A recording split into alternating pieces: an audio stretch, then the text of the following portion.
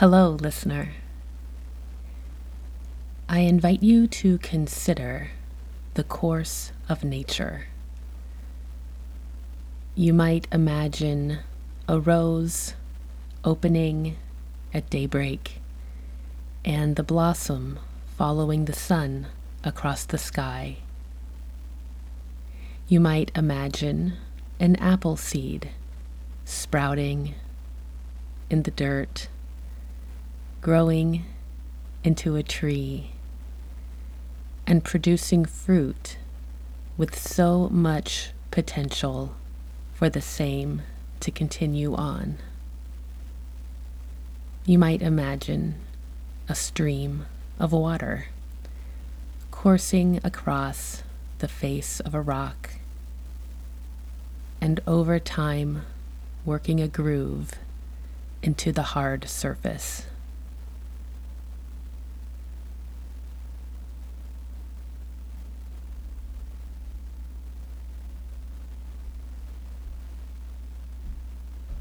Being aware of the way things happen, things progress, that there's an order to things.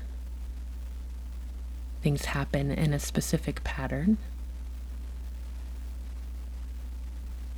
that an outcome can be affected by surroundings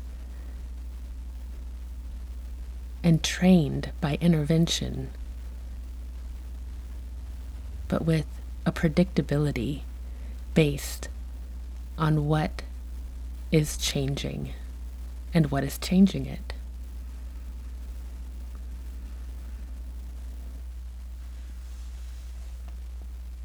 And now bringing the awareness to the fact that you have thoughts.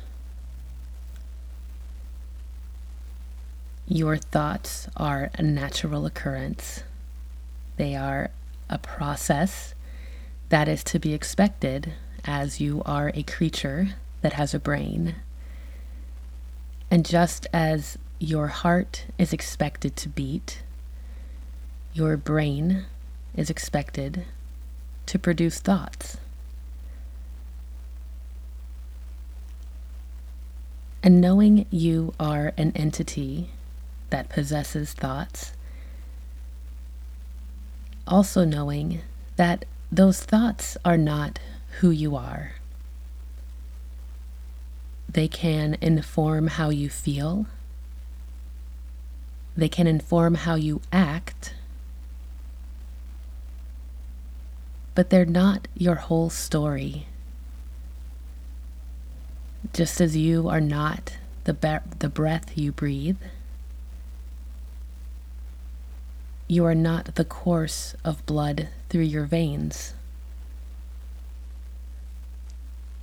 All of these things are functions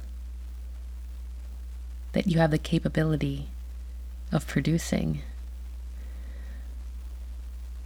And you have the capability of observing.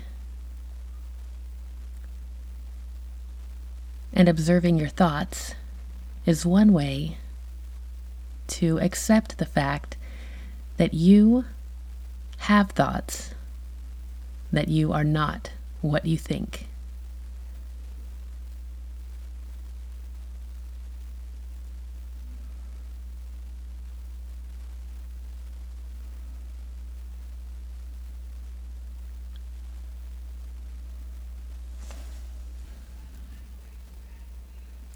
And becoming aware of the process of observing thoughts,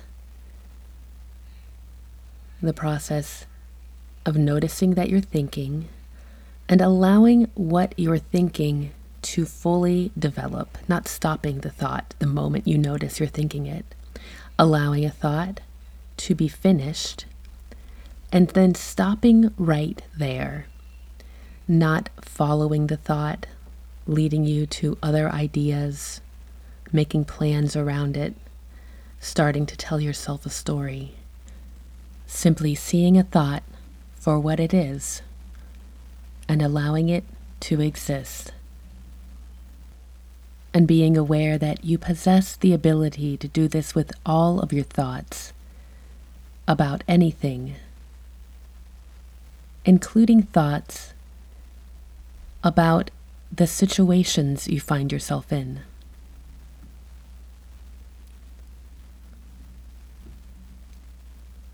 It's normal to have reactions to new situations,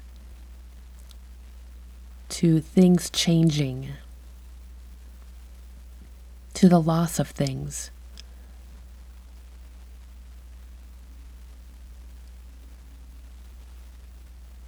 And the thoughts that you have in these reactions may well carry important information for you.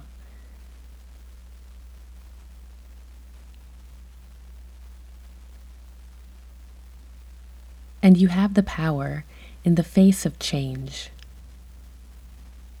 to allow yourself to think whatever you think.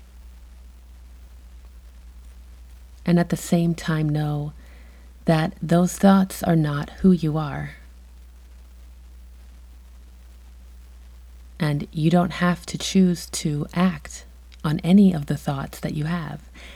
And acting on a thought includes building more thoughts on the original thought that you have.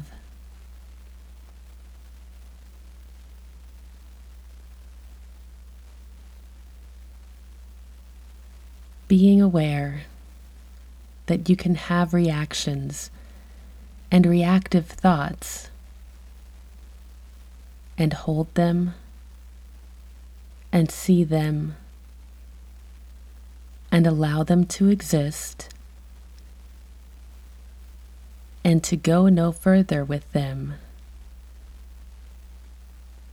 until and unless you decide that further action would serve you.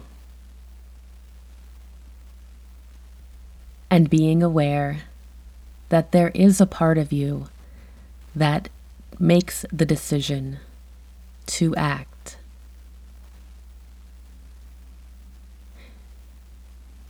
You need not be able to identify it, but knowing it exists.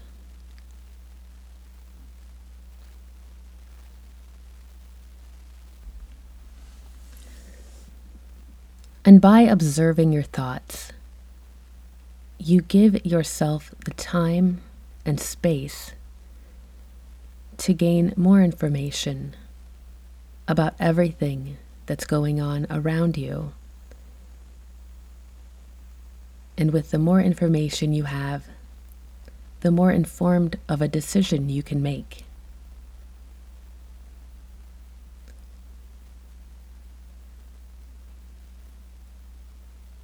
And this begins to build trust that the decisions you make are ones that are receptive to helpfulness.